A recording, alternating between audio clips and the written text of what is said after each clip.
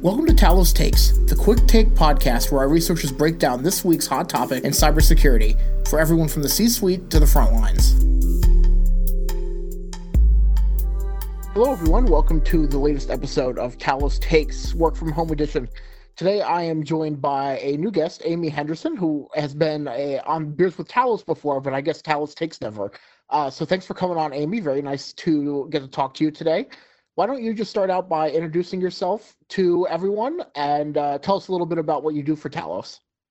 Great. Thanks, John. Hello from home, everybody.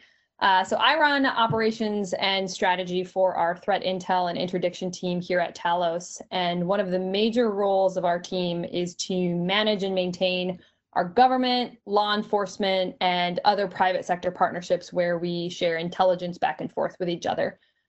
We do this on a global basis, and we are constantly adding partners to our roster, enhancing our list of partners.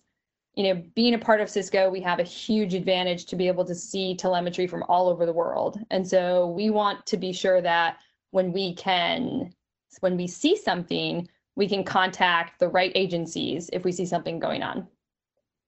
So today we are going to be talking about information sharing.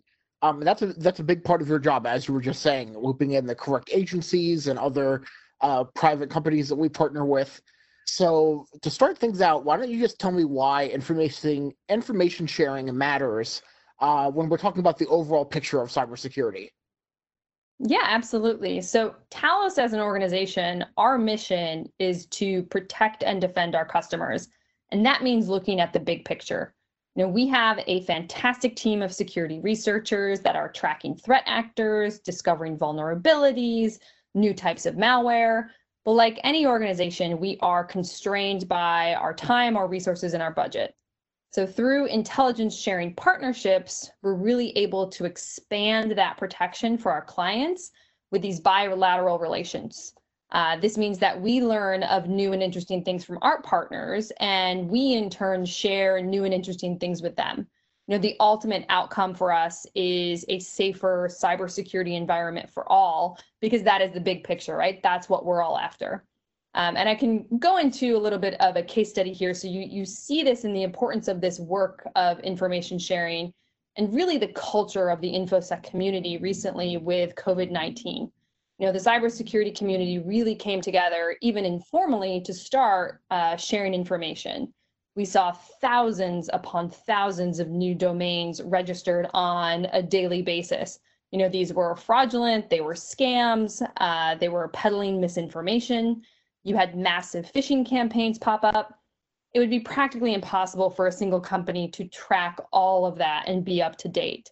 So what started as a Slack channel alone was a great resource for a lot of the cybersecurity community to share information back and forth, eventually formed into a cross-community COVID-19 cyber threat coalition. So that's just one recent example of why information sharing is so important within this community. And what are some of the organizations that you can tell us about that Talos is a part of? And, you know, can you get any specific on what kinds of relationships we build, not only with the public sector, but also other private researchers?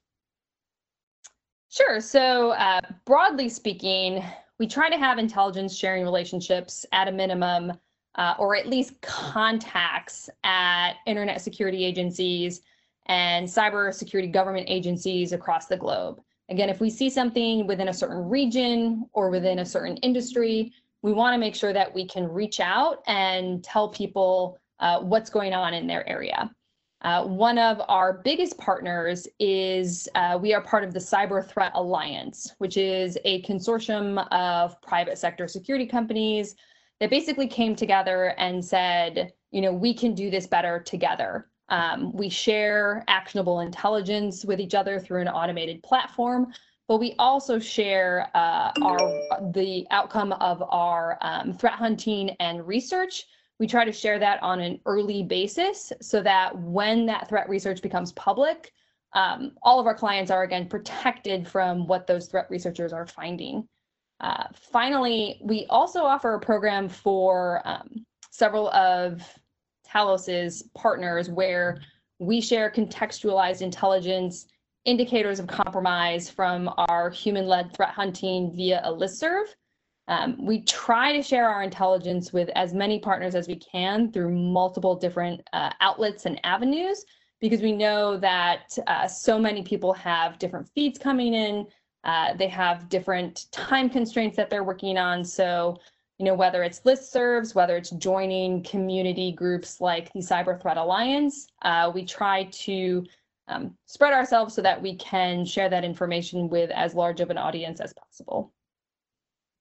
Yeah, and the CTA was something I wanted to specifically talk to you about because I know that we work closely with them, especially as I'm working on blog posts and posts on social media.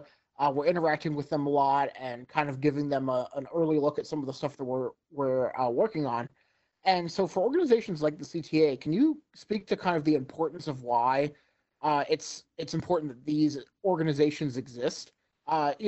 Speaking beyond just the CTA itself, it's just like other cybersecurity companies coming together like this. Why are those kinds of initiatives so important for the community?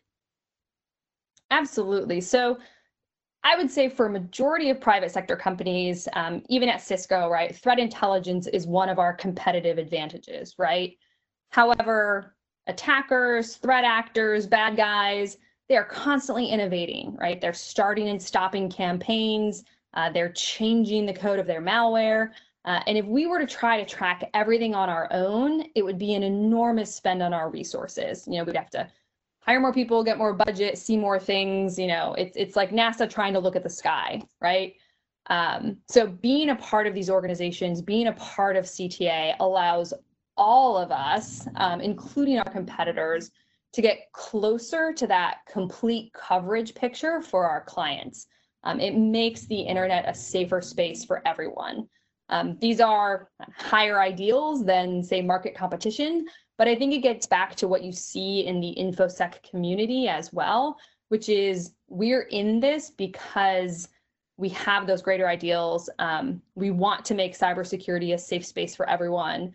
And so that's kind of the importance of the CTA and places like that. Not only is it good for us as a company because it allows us to see more and defend against more, but it also allows our customers and our clients' customers, our competitors' customers to be more protected on the internet.